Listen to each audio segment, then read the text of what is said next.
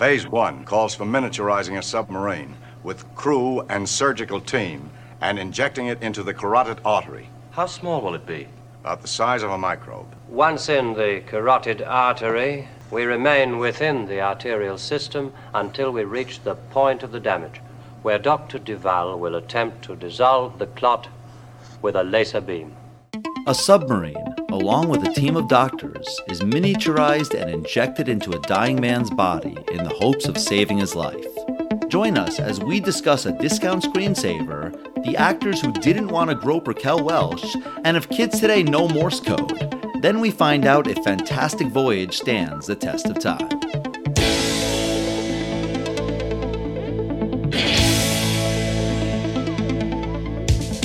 Test of time, James and Alan have their say. Do the movies you love still hold up today? James says Gladiator with a glutton. Alan says as a father, blah blah. It's the test of time, James and Alan have their say. Do the movies you love still hold up today? Test of time, James and Alan have their say. Do the movies you love still hold up today? Hello and a happy 2022 to all of our listeners. I'm James Brief with the Test of Time podcast, and joining me for the first podcast of the year is my buddy, my podcast host, Alan Noah. Hello, James. How you doing? Happy New Year. This is the future, man. 2022? Yeah. I mean, remember how everyone was excited for 2020 because that sounded cool, and there were all those jokes about Vision 2020, and maybe not jokes, but quote unquote clever wordplay.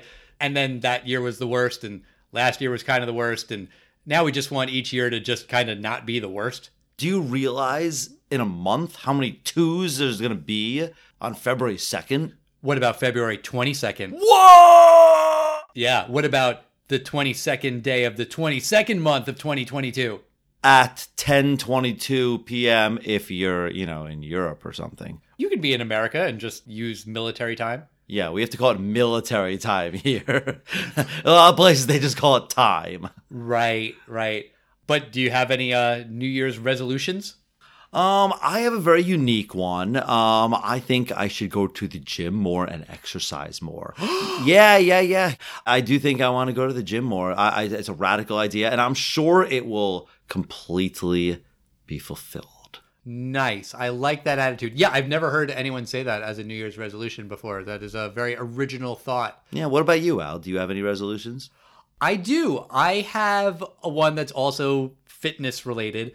I want to try to complete a triathlon in 2022. I'm not terribly worried about the running or the biking part. The swimming part scares the crap out of me because, I can swim, but I've never done it competitively or done that much of a distance. So I'm going to need to train. I don't know that I will be able to do it. I think maybe I can, but I think that's kind of the idea of a resolution, right? Is to go a little bit outside your comfort zone, try to do something that's a little bit tough. And I don't have a specific time in mind or anything. I just want to do it. I just want to complete it. That's my resolution. I believe in you, Al. That's all I needed to hear. I believe in you, James. Oh, thanks. I believe that you can get to the, what did you call it? Gym? A gym. Yeah. Oh, okay. Is that a friend of yours? A guy named James? You call him Jim? Like a jungle gym. Oh, jungle gyms are the best. Yep. Slides and swings. That sounds great. Now, today we're going to be talking about Fantastic Voyage. This is a movie that you requested.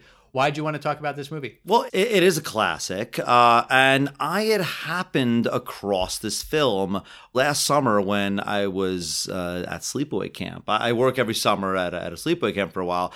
There's not much internet access up there. It's a little sporadic, so I will watch television, and because I don't have cable, they don't have DVR, they don't have any of the HBO channels, so I kind of just scroll the old channels and watch old Star Trek Next Generation with commercial breaks and everything. Sounds terrible. Yeah, but the commercials and the Star Trek, I meant. Well, I will say, you know what channel, if you do have regular cable, consistently, and this I always find this year to year when I go to camp and I watch, there's one channel that consistently has really good movies on basic cable. TBS? No, FX. Oh, okay. FX has pretty good movies, but I happened to come across, I think it was like Turner Classic or some old film, and it was some kind of like giant octopus submarine film from the 60s, and then afterwards it said, next, Fantastic Voyage, and I was like, I remember that film. I saw it as a kid. And I remember being fascinated by it as a child. And I got to catch parts of it over the summer. And I liked some of the scenes I saw. So I want to watch it again. And I want to see how it would hold up. And I know you had never seen it. So I was just curious what you think of it. All right. Well, yeah, I mean, I was down to watch it because it's one of those movies that's like constantly referenced and talked about and people know of it. So I felt like I should see it. And in case any of our listeners haven't seen it, it's a movie where scientists working for both the US and the USSR, it was made in the 60s, remember, they've both developed technology that allows matter to be shrunk down to microscopic size. But that only lasts for an hour. But then one man, Dr. Bennis, discovers a secret to making the miniaturization process last longer. But an assassination attempt leaves him in a coma. So to save Bennis's life, a team is miniaturized and sent into his body. Along the way, the crew must venture through Bennis's heart, lungs, and lymph nodes, evading the body's natural defenses and a potential saboteur. So when this movie came out in 1966, was it a big hit? Was it a big box office smash? Well, when it came out in the 60s, this had a big budget for the time. It had a $5 million budget. Whoa, $5 whole million? And with this $5 million budget, I've seen conflicting reports, anywhere from $9 to $12 million domestically. This is the kind of thing that I mentioned to my dad early this week. I said, I watched Fantastic Voyage this week. And he goes, that movie, I've seen that a dozen times. And I happened to see my uncle, and he mentioned like some scene in it, like, the scene in the eyeball or something. And I realized that every person I spoke to of certainly like the boomer generation, they had all seen this film. It was one of those things that just everybody knows. It's not necessarily everyone loved it or was everyone's favorite film. And I would imagine that just based on that $9 to $12 million take, that this film probably has made a lot of money in the subsequent 50 years since it's been released. After you talked to these boomers, did you say, okay, boomer, after everything they said? No, I did not. Well, that's good. That shows that you have respect for your elders. But, I did not remember, I would say, the first 25 minutes of this film, because it does take a little while to get into the Fantastic Voyage. But the film actually opens on a really interesting placard, like just a title card. And the title card says, "We live in a world where humans are soon going to be walking on the moon. What we're going to show you in this film may not happen next year, but it's probably around the corner." Because I guess just there was so much excitement about what science can do. See, it's funny. I read about that while I was doing my research today. I did not see that in the beginning of the movie that I watched. The version that I watched, it said, the makers of this film are indebted to the many doctors, technicians, and research scientists whose knowledge and insight helped guide the production. That was at the end of the film for me. Interesting. Yeah. That is very strange. I watched mine from a DVD in the library. I think it was an old DVD. I don't know why they swapped placards around in different versions of the movie, but whatever. I got mine from a guy named Jeff. Oh, a DVD? No, Bezos. I streamed it from Amazon. Oh, I see what you did there. Yeah. But the movie begins with something that does not stand the test of time, a shot of TWA. There's a guy getting off of a plane, a TWA plane. Well, it sort of stands the test of time. The TWA terminal has reopened at JFK. But there are no TWA planes there. No, but have you seen it? It's like a retro 60s hotel, like at JFK. And like everything is TWA, like fashion, and there's a lot of TWA stuff there. But no TWA planes. Correct. Right.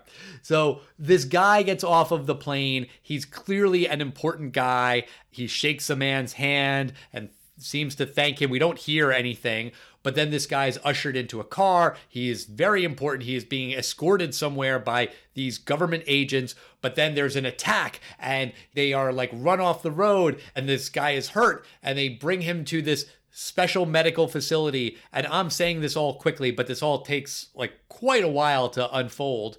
Then we get to the opening credits where we see this man, this VIP who they got off the plane. He's now like in a hospital and all these doctors are working around him. And all you hear is like these computer sounds that really sound like 1960s computer sounds. It's a lot of bleep, bloop, blort, bleep, bloop, bleep. Right. I mean, it's the technology sound of the time. It would be the same thing of like, if this was 1997, you'd be hearing that modem connecting sound. I agree that those were just kind of a lot of new technology things that they had. EKG beeps and these things are all brand new. To us, they're ubiquitous. But after the credits, you realize what this secret location is because it's very high tech. There's all these IDs you have to show. And this is clearly showed to be a government facility. And I find it very interesting because that's a very test of time thing today. Because if you were to show something that is so state of the art that it's time travel or miniaturization, this has to be the government. Only the government could do something like this. Either the Americans or the Russians are doing this. But today, you know, like they would probably write this film as like, you know, sort of like an Elon Musk character who has his own, you know, miniaturization, like a Tony Stark kind of thing. It's not really going to be the government. But I thought that was interesting that this had to be a government-centered story. Right. Yeah. Nowadays, people don't like the government, don't trust the government, don't have faith that the government is doing advanced things like that. That's a good point. I just think it's almost the last thing you said. I don't think people think necessarily that the highest technology is necessarily in the government anymore. It might be private sector. Right. But this place that they're in is the CMDF, and you see the CMDF logo around the facility for a while before anyone bothers to explain what it is. And it's the Combined Miniature Deterrent Forces, which is kind of laughable. Like, that's a pretty stupid name.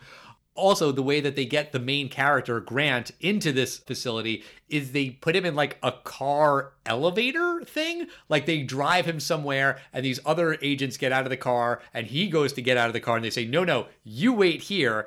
And then we see this shot of like the car going down, like being lowered into the ground, which looks pretty bad. It's a pretty bad effect. I guess it was the best they could do in 1966. But then Grant is escorted around this facility in a golf cart. There's lots of golf carts. There's lots of long shots of Grant being driven around in golf carts. You know, there's like different levels of this facility. And we see Grant in this golf cart go from level 1 to level 2, then go around and take the turn, and then head up to level 3. He keeps going. They go up to level 4 to the security checkpoint. It's like, okay, I get it. Golf carts, neat. He shows an ID badge, which I guess was probably high-tech in 1966. Well, what was high-tech about it was that he shows the ID tag, and then his picture comes up on a monitor. That was what was high-tech. Oh, okay. Yeah, but Grant gets the information pretty quickly that this man, Dr. Bennis, who you escorted him from the plane in the opening scene. Well, he's in a coma. He needs to be saved, and we're going to miniaturize you. You're going to go inside of him. And Grant's like, but I don't want to be miniaturized. I thought that was just such like a whiny little line from this guy who is very good looking, who's clearly, the leading man of this movie, to be like, but I don't wanna. No fair. Yeah, it's funny that this guy, when you see him in the opening scene, I was watching this movie with my girlfriend and she's like, that's a 60s leading man. Like, he just looks straight out of your, good looking guy catalog. Yeah, his name is Stephen Boyd. He's definitely a good looking fellow. But then they have like this briefing meeting in a room where they use overhead projectors and those like transparency things that like I had those in my school, like when I was a kid. I'm guessing you did too. Yeah, absolutely. And all of the scientists are smoking while they're looking at this stuff. And, presumably most of these guys are doctors. I also love there's this one general that throughout the film, he drinks his coffee with like 17 spoonfuls of sugar. They smoke indoors. They have nonstop sugar and caffeine. It's great. Right. And then one of those doctors does not want this woman to join the mission because one of the surgeons has an assistant named Cora, played by Raquel Welch.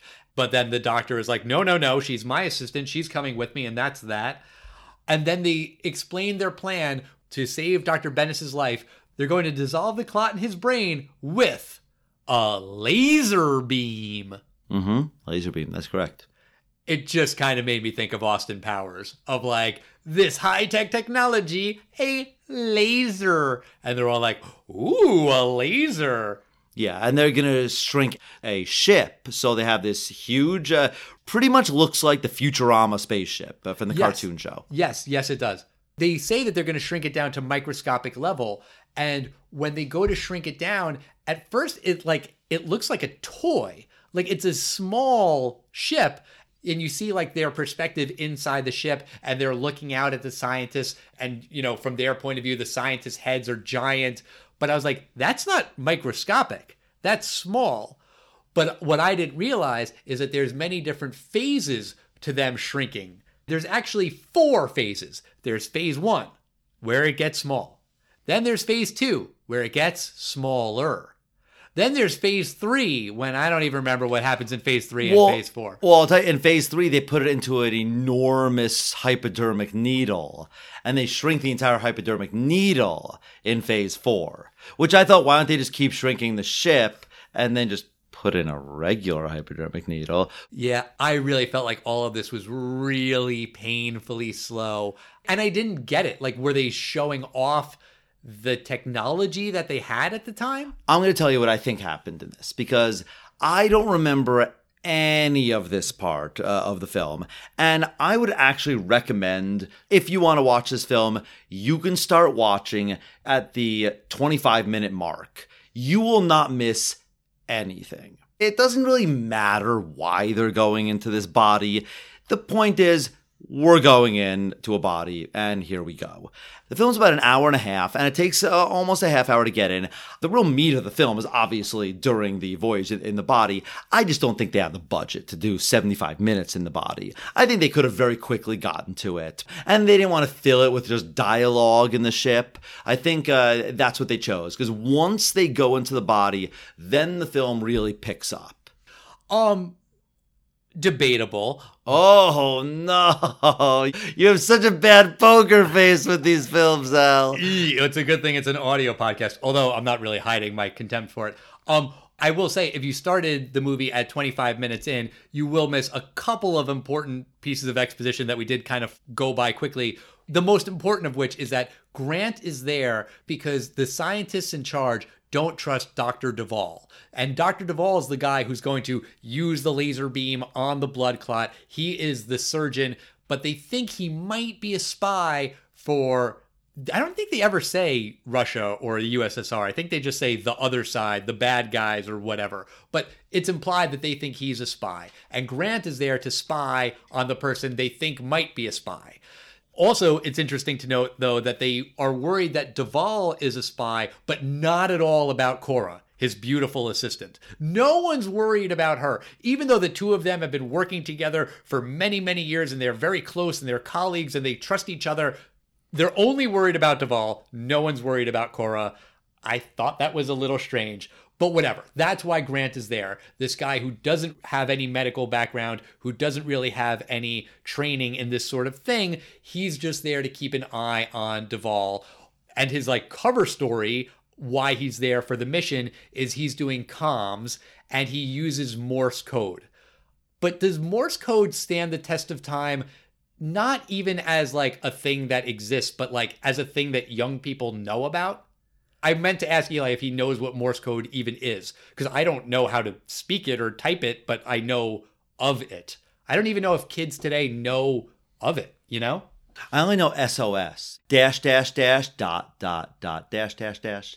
Sure. It sounds familiar from the commercial from, was it a detergent? It was SOS. It was the, what do you call it, iron wool or Steel wool. steel wool. But I'm not even saying the kids today know how to speak in Morse code. I'm just wondering if they've ever heard the phrase Morse code. It's possible they have not. They've only seen it in movies. Like I know what a slide rule is only because there's references to it. But I would not know how to use one, or I might not even know I'm holding a slide rule if someone gave me one.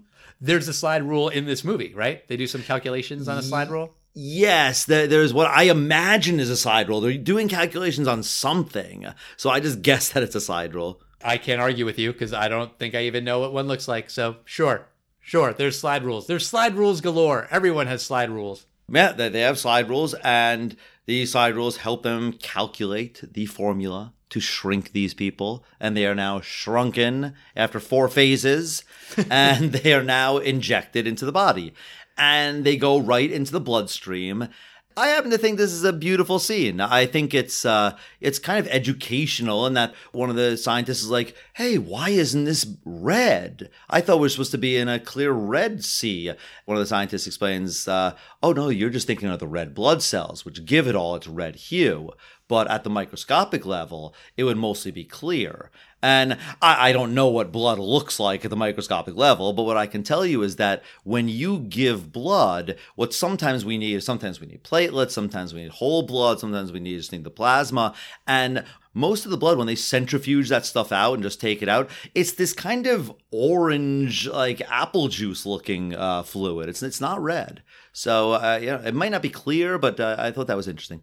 I think you're being kind. It looks like a 1995 computer screensaver.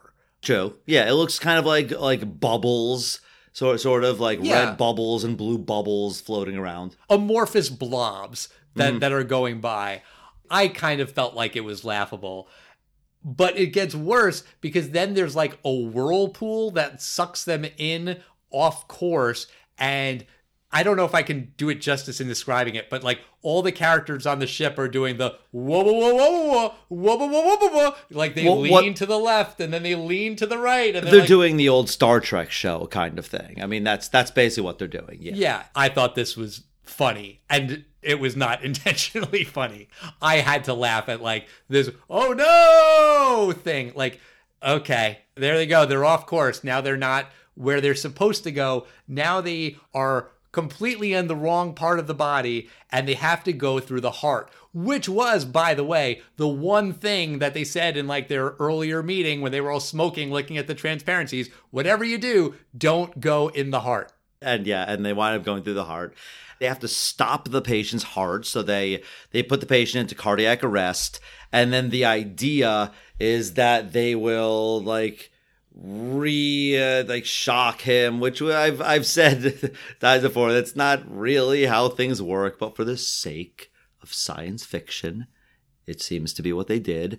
And I don't remember all of my gross anatomy course, but I remembered all those chordae tendineae and all these like strings in the heart. And I was like, oh, this is cool. This is kind of what it looks like in the heart. Maybe. I mean, I don't know how accurate it is, but I'm like, it was a very interesting science fiction, probably not, accurate, but loosely accurate depiction of what it would look like to go through the heart. I thought it was a fascinating scene. I know you didn't, Al, but I thought tell me what I thought.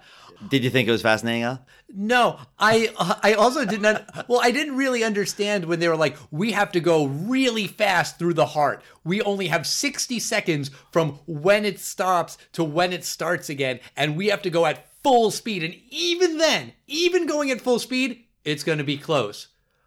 But the ship doesn't move fast. Like, it very slowly goes from one side of the screen to the other. It's floating in water. How do you think submarines can go? That's why, Aquaman is, that's one of his things. He can, fly incredibly fast through water. Yeah, it just looked slow. They're talking about how dangerous it is and how fast they need to move, but you just see them moving very slowly. Also, then when they do restart the heart, and then you're thinking, okay, well now the flow of the blood is going to really push the ship, and then they're going to have to wibble wobble, wobble, wobble, wobble. That doesn't even happen. They just get through the heart and it's fine. They restart the heart. It's fine. I think what you're calling the slow shots are what I would call, those are the wide shots. It looks like a submarine going through a cave system. It's the heart. So I think they have a wide shot, which shows just how small this is. I do agree with you. It is slow, and it creates some tension too, because it is more anxious when they're like 45 seconds, 44, 43, and it's moving slow. It's like, come on. And they're able to get through it just in time. I mean, I certainly was thinking, come on, a lot watching this movie. But we should note along those lines that a good chunk of this movie takes place in real time. Like, they say that they only have an hour for this mission, and it's about an hour. Yeah. Even, like, along the way, and it's like, oh, we've been in here for 20 minutes, and I was looking at, my little DVD counter. It's like, oh, yeah, it has been 20 minutes. So I don't know if other movies had done that before, like doing a movie in real time. I remember there was a movie, I think Johnny Snake Depp. Eyes. No, you're thinking of Nicolas Cage. Snake Eyes. No, I'm thinking of Nick of Time. Damn it. I'm pretty sure Johnny Depp was in it, and like the hook, the gimmick of that movie was like, this guy only has an hour and a half to do something. It was a real-time thing, and I think that was the 90s. So I guess this movie was ahead of its time for doing that back in 66. Good on them. There is an interesting little thing that keeps coming up in this film, and that is between Dr. Duvall and Dr. Michaels. They have this sort of science versus spirituality debate. Dr. Duvall is looking at the beautiful parts of the body and the blood and eventually in the mind, and he's just saying, like, there must be intelligent design, and then the other doctors say, no, this must just be evolution, and they don't really go anywhere with it. It was an interesting debate that they bring up.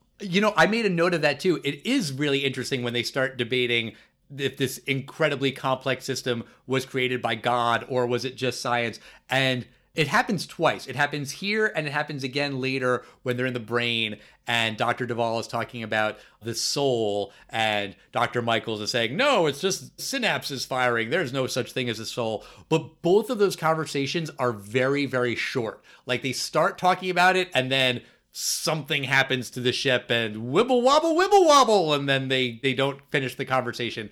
So I think it's an interesting idea that they bring up, but they bring it up twice and they don't explore it, which I think is a bummer. In this conversation, the context is around the oxygenation of the blood, where Dr. Duvall is just saying this is a miracle. This is the most important thing that happens on a cellular level. And look at it, it's beautiful. But then all we see is just these blobs that are blue and then they're red. And he's describing it as a beautiful thing. And what I remember from biology classes, this is a very important process in the oxygen and the hemoglobin and all that stuff. But it's just seeing like these things flip from blue to red. And visually, I thought it was pretty anticlimactic. Oh, you weren't impressed, Al? I really was not. Oh, I'm sorry. I understood where they were going, and I was able to be impressed. I was like, okay, I get it. It's turning blue to red. Whatever. By the way, though, when you first mentioned Dr. Michaels, did you recognize him? We just saw him in a movie not that long ago. I'm going to guess Thunderball. No, I think he was in one Bond movie. His name is Donald Pleasance. Oh, Halloween. Yes, he is in Halloween, and it's many, like, first batch of sequels. He's Dr. Loomis, and we saw him in Escape from New York when he played the president. Ah, the president, yes. Yes. But after they go through the heart, then these guys end up in the lungs. Also, while they're in the lungs, they realize that the ship is losing a lot of air. But when they're in the lungs, they can get more air. So their plan is to, like, stick a straw into the alveoli and get oxygen that way, right? Yeah, sort of. That seems to be what it is. And they have to send Grant, like, into the alveoli. Alveoli or alveoli? I think it would probably be an alveolus. Oh, okay. Ooh, all right. Good thing you're a doctor. I think a single one would be an alveolus. I think you're right. I think you're right about that. But so before Grant goes inside, he tethers himself to the ship. But then the tether comes loose and he's like sucked into the lung. And it's this dramatic thing of like, he's gone. Like he's not coming back from that. Right. And it's what I was thinking more was I was like, oh, this is typical disaster film formula. bye-bye, cannon fodder number 1. Like, you now demonstrated the situation is deadly. But he's not just random character. He's the star of the movie. And he can't leave because after an hour, all of these people are going to grow back to normal size. And if he's in the body, even if he's dead, he's going to grow back to normal size and kill Dr. Bennis. And there goes the plot to save Dr. Bennis's life. But then he just is like thrown back into the alveolus because I guess, he was sucked out when he breathed in and then he comes back in when he exhales or something. It's very anticlimactic of like, oh, he's gone forever. Oh, wait, no, there he is. No, it just seemed like he was punted 5 football lengths away and he kept going up, up, up. And then next thing you know, he's like 10 feet away. That was one of those things that was just a mistake. That has to be a mistake. Like, I mean, a mistake of like not showing him longer, trying to travel back. Like, it just seemed like they blew him like 5 feet away from where he was. But isn't Cora and like the other characters, aren't they like, oh no? Right, they are. And then he just seems to be right there. It was definitely weird. Yeah. So now Grant is kind of pissed because he thinks that someone like cut him loose on purpose. Someone sabotaged the line. Also, the laser that Dr. Duvall is going to use is broken. Cora had anchored it down in the ship tightly. She knows what she's doing. She's a hardworking, methodical assistant to this surgeon, and she bolted it down properly. But it came loose and smashed. So now Grant is very confident that there is a saboteur on this ship. And remember, he was told that it's probably Dr. Duvall. I don't know why. They don't trust him. It's weird. They don't trust Dr. Duvall, and yet they sent him on this mission anyway. It doesn't really make sense, but now Grant is highly suspicious of Dr. Duvall, and he even confides in Dr. Michaels and is like, yeah, we need to keep an eye on Duvall because something's wrong. Someone's messing with this mission. Right. And they wind up going through the lymphatic system. Do you know what the lymphatic system is? Sure. Yeah, it's the lymph nodes. It carries like waste away. Right, and it's all this junk, and the ship is kind of not damaged, but it picks up all kinds of crap on it, and it clogs the vents, so they're not able to move, the engines overheat, so they basically park the ship, and they put on their scuba gear, and they go out. Was this supposed to be like a sexy scene when Cora strips down to like her scuba gear? They do it once before, too, when they leave the ship, because she's Raquel Welch, and she's beautiful. For some reason in my head, I had imagined that she was in like a really skimpy outfit in this movie, and she's not. It's like, kind of bathing suit-esque, but it's not like terribly skimpy or sexy. No, that's because you're thinking of The Simpsons Halloween episode where Marge Simpson is basically in Fantastic Voyage and says, oh, all these antibodies seem to have torn off my entire bathing suit, basically, except for my like bikini area. Maybe that's. I think that's what you're thinking of. Because I was wondering too if that was straight out of this, but you're right. It's actually quite modest. And the thing is, they're in the inner ear right now. Any sound at all will produce like tsunami-like shockwaves inside the ear fluid that they're floating in right now. So everyone's very silent except this nurse. She sees this doctor has a little sweat on his forehead. Oh, boo-hoo. The guy has a little sweat on his forehead. But this idiot picks up a towel. I think she's sleeping with this doctor. I was telling my girlfriend, I'm like, there's a whole backstory here because she winds up dabbing his forehead, but as she does it, she accidentally knocks a pair of scissors onto the floor, causing a shockwave, and not just a shockwave, but an enormous antibody response. Why does that mean that she's sleeping with the doctor? So there's going to be this tumultuous scene. The crew might have all been killed. And then afterwards, she goes to the doctor and she goes, oh, I was just so nervous. And then she dabs his head again.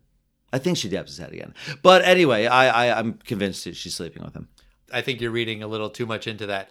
It might actually be him that's the asshole if there's a big power dynamic there. Maybe she's sleeping with him because, he said sleep with me or you're fired. I don't think any of that is implied. No. But the weird thing about the antibodies attacking Cora is that they only attack Cora. Why don't they attack Grant or any of the other people who are outside the ship? It's not really explained perfectly, but Antibodies are basically attracted to a specific marker. So there's an antibody that's specific for rubella and polio and coronavirus, and these are always swimming around your body, always looking for things. And so they would only be attracted to one thing. Now, I don't understand exactly what's going on here, but when the scissors fell and there was a shockwave, Cora, she falls into some kind of like hairs or tissues. It looks like a big Venus flytrap that she sort of falls into. And whatever little hairs that she was exposed to there probably put something on her. And that's what the antibodies are attracted to. So that's what I think it is. That's a very good question about why some of them wouldn't have stuck to him at all. So what happens is the antibodies all start sticking to Raquel Welch, and she's suffocating because they're choking her, and they bring her out, and then they're like ripping all of these things off of her until a few minutes later, everything just crystallizes and all these antibodies shatter. I guess in the pressurized atmosphere, they don't last very long. I read about this scene. It's very interesting. You know, they bring Raquel Welch back in, and everyone's like ripping all this stuff off of her body and trying to save her life. She's suffocating. She's asphyxiating. She can't breathe. This thing is compressing her chest. But, you know, these guys are gentlemen, to their credit. In the first take, nobody was touching anywhere near her chest. They didn't want to molest her. And so they were just grabbing it off her legs and her arms. And it's like, you know, if she's dying of choking, you're not going to be doing that. So the director was like, no, you have to be grabbing it off her chest. And apparently the second take, they all grab at her chest. Because I guess they didn't agree. I guess they must have nodded. Ah, yes, okay, that makes sense, director. Okay, but they should have decided who was going to do it. I was watching for that because I'd read that piece of trivia, and you can't really see them grabbing at her chest area. So I think there might be like one shot. I read that same thing too, and after the first take, they said that like all of the goo or whatever that was on her looked like a bikini because that was like the areas that no one was grabbing, and it like looked weird. But then they choreographed it so everyone knew exactly which pieces they were going to take. I do love that during the tension of while they're in the ear, there's this back and forth between this general and this like colonel. They're just comedic. Like while it's tension, the general who has like 20 spoons of sugar in his coffee, he runs out of sugar. Like he pours the thing and it's completely empty. There's another little part randomly where he's about to crush an ant who's eating some of the sugar he spilled, but I guess he realizes kind of a miniaturization thing. I shouldn't be doing this. And the other colonel goes, once he spares the life of the ant, he goes, you know, you're going to become a Hindu. And it's not said in an insulting way. It's actually said kind of in a complimentary way. Oh, you're going to be one of those animal-loving people. Oh, good for you, General. But kind of in a way of like, you know, generals in the 60s are like in the middle of the Cold War, nuke, nuke. I found them to be funny. I assume you didn't like them, Al, but I thought them to be funny. Stop telling me what I think. I'll tell you what I think. Tell me what you think, buddy. I thought they were fine. There's one part where the one guy who always has his coffee, he just like spills the coffee on his pants. He's like going to reach for something, and then the coffee spills on his pants, and he's like, oh no, my pants. I didn't know if that was supposed to be funny, because it's not. It's just weird. It's not part of any running gag or anything. I was just like, so what? He just spilled his coffee and he's mad about it? I guess it's like you're saying that he just needs his caffeine and his sugar, but I jotted that down. I'm like, what the hell is that about? But anyway, eventually these guys, they finally get to the brain and they are running low on time, but they're going to be able to do it. Duvall is like, I think I can do it. He fixed the laser, all these problems that they faced at every step of the way. They've got this far, but Dr. Michaels is like, no, we don't have time. We need to leave. And I don't know. I thought it was pretty clear pretty early on that Dr. Duvall was not the saboteur. It was Dr. Michaels, because the whole entire movie, he's saying, we need to leave. We need to get out of here. We're going to be in the heart. Nope, we have to leave. Oh, we're going to be in the lungs. Nope, we're out of oxygen. We have to leave. And everyone else is like, no, let's figure out a solution so we can save Dr. Bennis's life. And all Dr. Michaels wants to do is throw in the towel.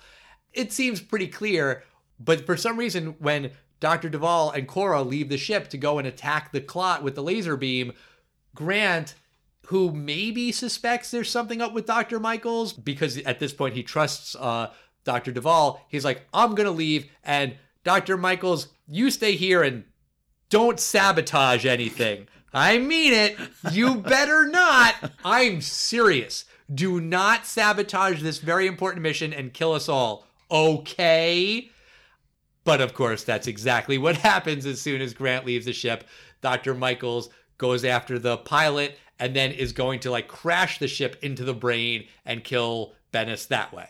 I wasn't exactly sure what he was trying to do, but I think he was just trying to escape. He is obviously the saboteur, but I saw it as he was just trying to get out with his own life. Oh, okay.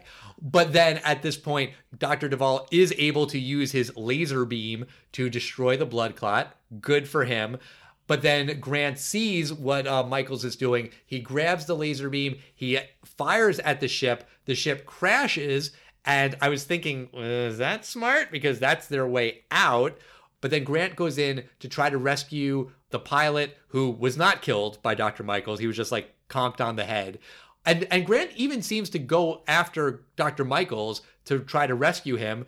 I guess maybe so he can be arrested and face justice, because he knows that he's the bad guy, but, still is doing the right thing. No man left behind. But no, he's going to be left behind because a white blood cell attacks him and kills him in the ship. And destroys the entire ship. And there is a major plot hole in the film, and that is the fact that the ship is left in the body here, along with the deceased Dr. Michaels. I was thinking that while I was watching that, when they're like, oh, we'll just leave the ship. I'm like, you can't leave the ship. It's going to grow to full size. There's some kind of later comic adaptation or something, and they add a little blurb about how the white blood cell destroying it does render it inert, and now those molecules will not re-embiggen. Right. I was thinking about the ship embiggening with that specific word from The Simpsons. But yeah, I was thinking that no. There's a piece of metal that's the size of a cell now, but in a couple minutes it's going to grow. They have to take it out. And also, I understand why the miniaturized people, Grant and Cora and those guys, have to leave the ship. But the scientists outside the body are like, I know what they're going to do. They're going to go through the eye. They're going to go out through the tears because now they don't need the ship. And that is what they're doing. And this guy is right in assuming that. And he's able to take a little slide and pick them up from Bennis's tear duct, which is great. But shouldn't he also try to get the ship out? Because they have a homing beacon. They know where the ship is. And whether you're pretty confident that they're in that ship or not, just take it out. Be safe, because it's going to embiggen, because they might be in it. Just do both, There's a whole team of doctors there. There's a number of plot holes here. What happens here at the end is they were basically able to swim from the clot, the problem in the brain, to the optic nerve in the eyeball, and basically crawl out of the body here. Which thus, of course, leads to the idea, why didn't they just miniaturize him and place him in an eyedropper and just, give him eye drops, and then they go right in there? Exactly. The answer, it is explained as basically, shut up, Al. The answer is, if they did that, it wouldn't be a fantastic voyage. Right. It would be a fantastic, very short trip. Right. It would be a really neat procedure where everything goes right, and then it would just end. Exactly.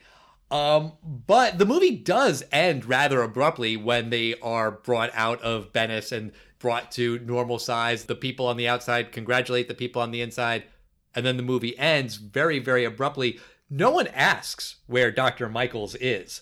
No one's like, hey, there were 5 of you who went in there, and now there's 4 of you. What happened? No, there were 4 of us. There were 4 of us. Let's count off. 1, 2, 3, 4. See, we're all here, all accounted for. Yeah, the guy who looked like the president from Escape from New York? Nope, never heard of him. Nope, sorry, don't know. That movie didn't come out for 20 years. Whatever. But because that is the end of the movie, I will ask you, James, Dr. James Brief, does this movie stand the test of time? One of the very early films that we had reviewed was the Martin Short film Inner Space. And that film is almost, you could say, a spiritual rebooting of this movie. The plot is obviously very different, but the same basic premise of let's go into the body. They do use the words inner space in Fantastic Voyage a lot, where they're like, forget about outer space, we're going to inner space. I wonder if that's where they picked it up in the Inner Space film. I would think so. Maybe. But, it's amazing that this film has not been remade. Because, like I said earlier, everyone has seen this film if you were born before 1970. Everyone saw this film. It was just always on television. The story is almost obvious. Once you're able to make motion pictures, this is the kind of story someone's going to come up with. Apparently, this is one of those classic rights issues where so many production studios have been bought and sold and broken up that no one really knows who has the rights to it. So no one's ever going to make it, just in case some obscure, great-granddaughter of someone sues for the entire rights to it. So it's never going to really be remade.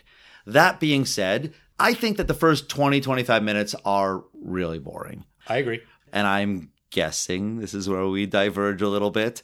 I think that this film is still quite fascinating.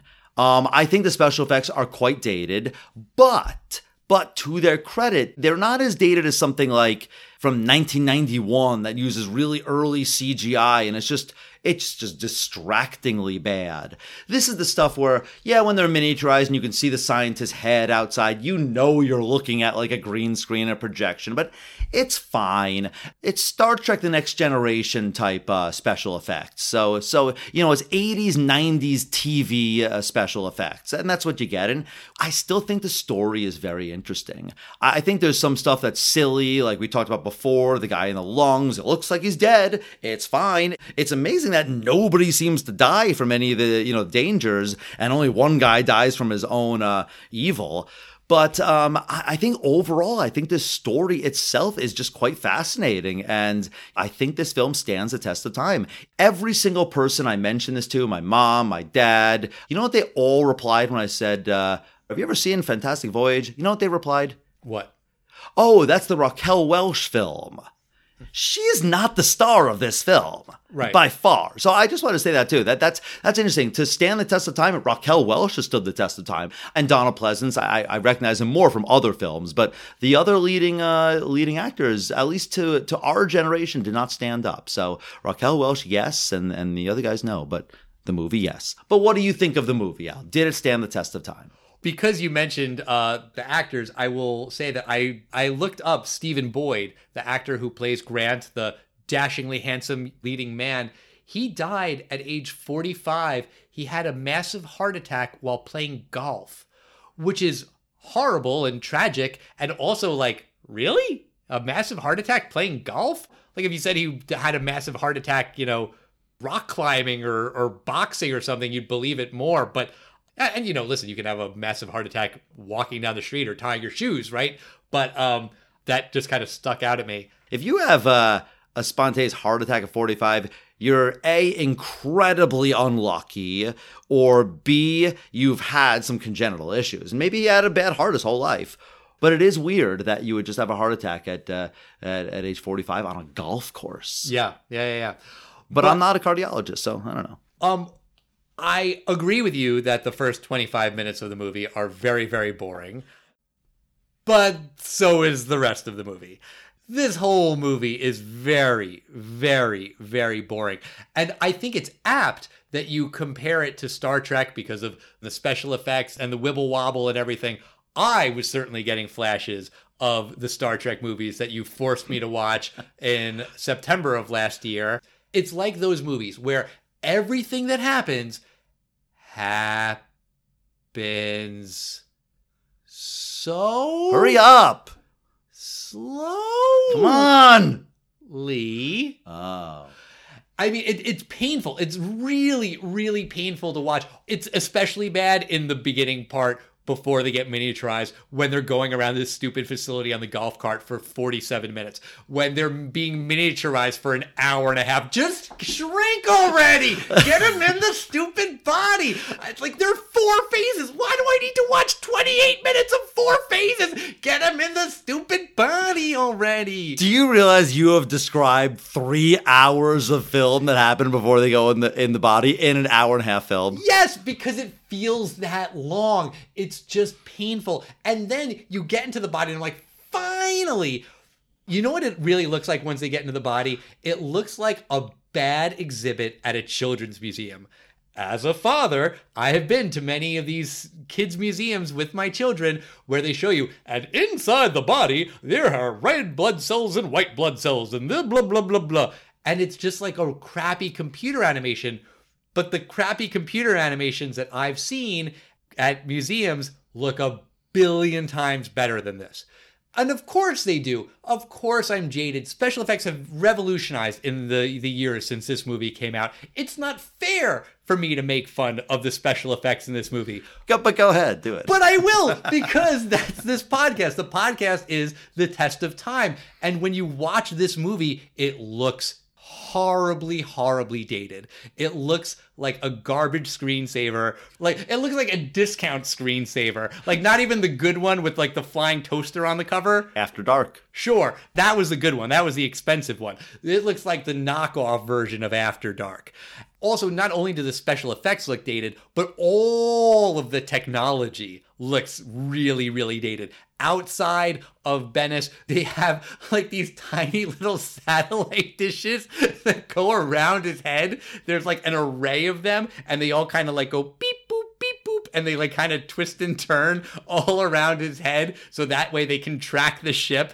It's just laughable. The computers inside the machine are ridiculous. Like, they're using transparencies and like these really crude illustrations of like the heart and things. They look like kids' drawings, and like, we will go from the left aorta into the right aorta. And it's like, isn't it more complicated than just moving from like this side to that side, like a maze on like a placemat at a Friendly's or something? It's just laughable. Also, all of the science stuff and like the medical explanation stuff, it really feels like a lecture. It's like, Grant isn't a doctor. And he's like, well, what is that there? Lymph nodes? I thought there was just the blood.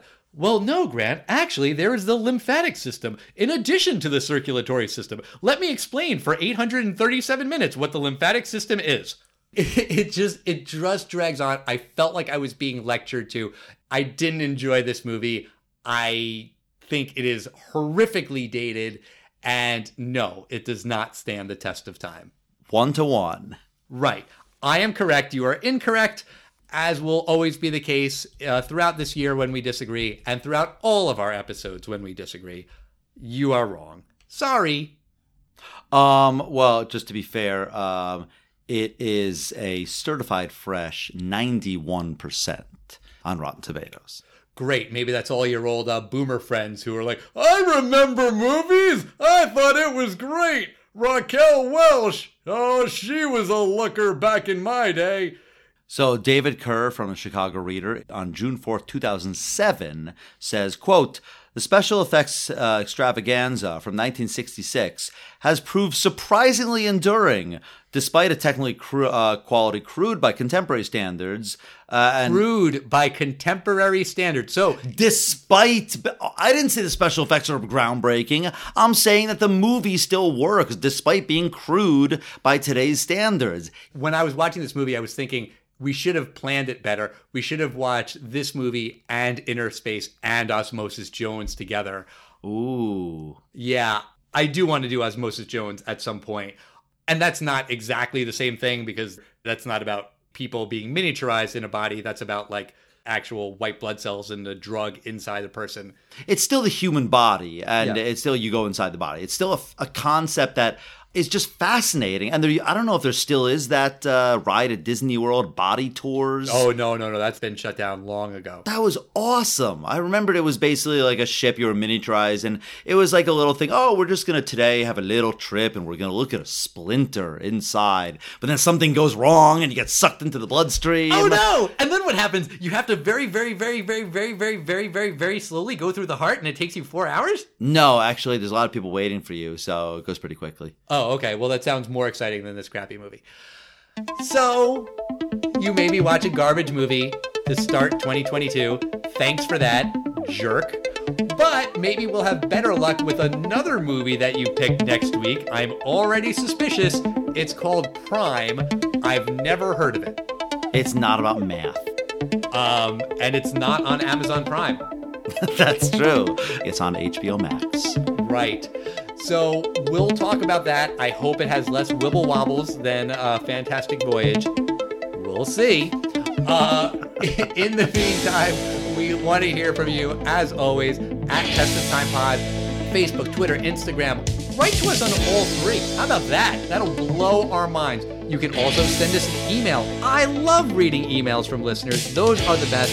We are the Test of Time Podcast at gmail.com. Don't forget that the Test of Time Podcast at gmail.com. MySpace.com/Test of Time. I've got bad news for you. MySpace has aged as well as Fantastic Voyage. Good one, Al, but I disagree. Oh, you think that MySpace is still relevant? No! Oh, you love MySpace.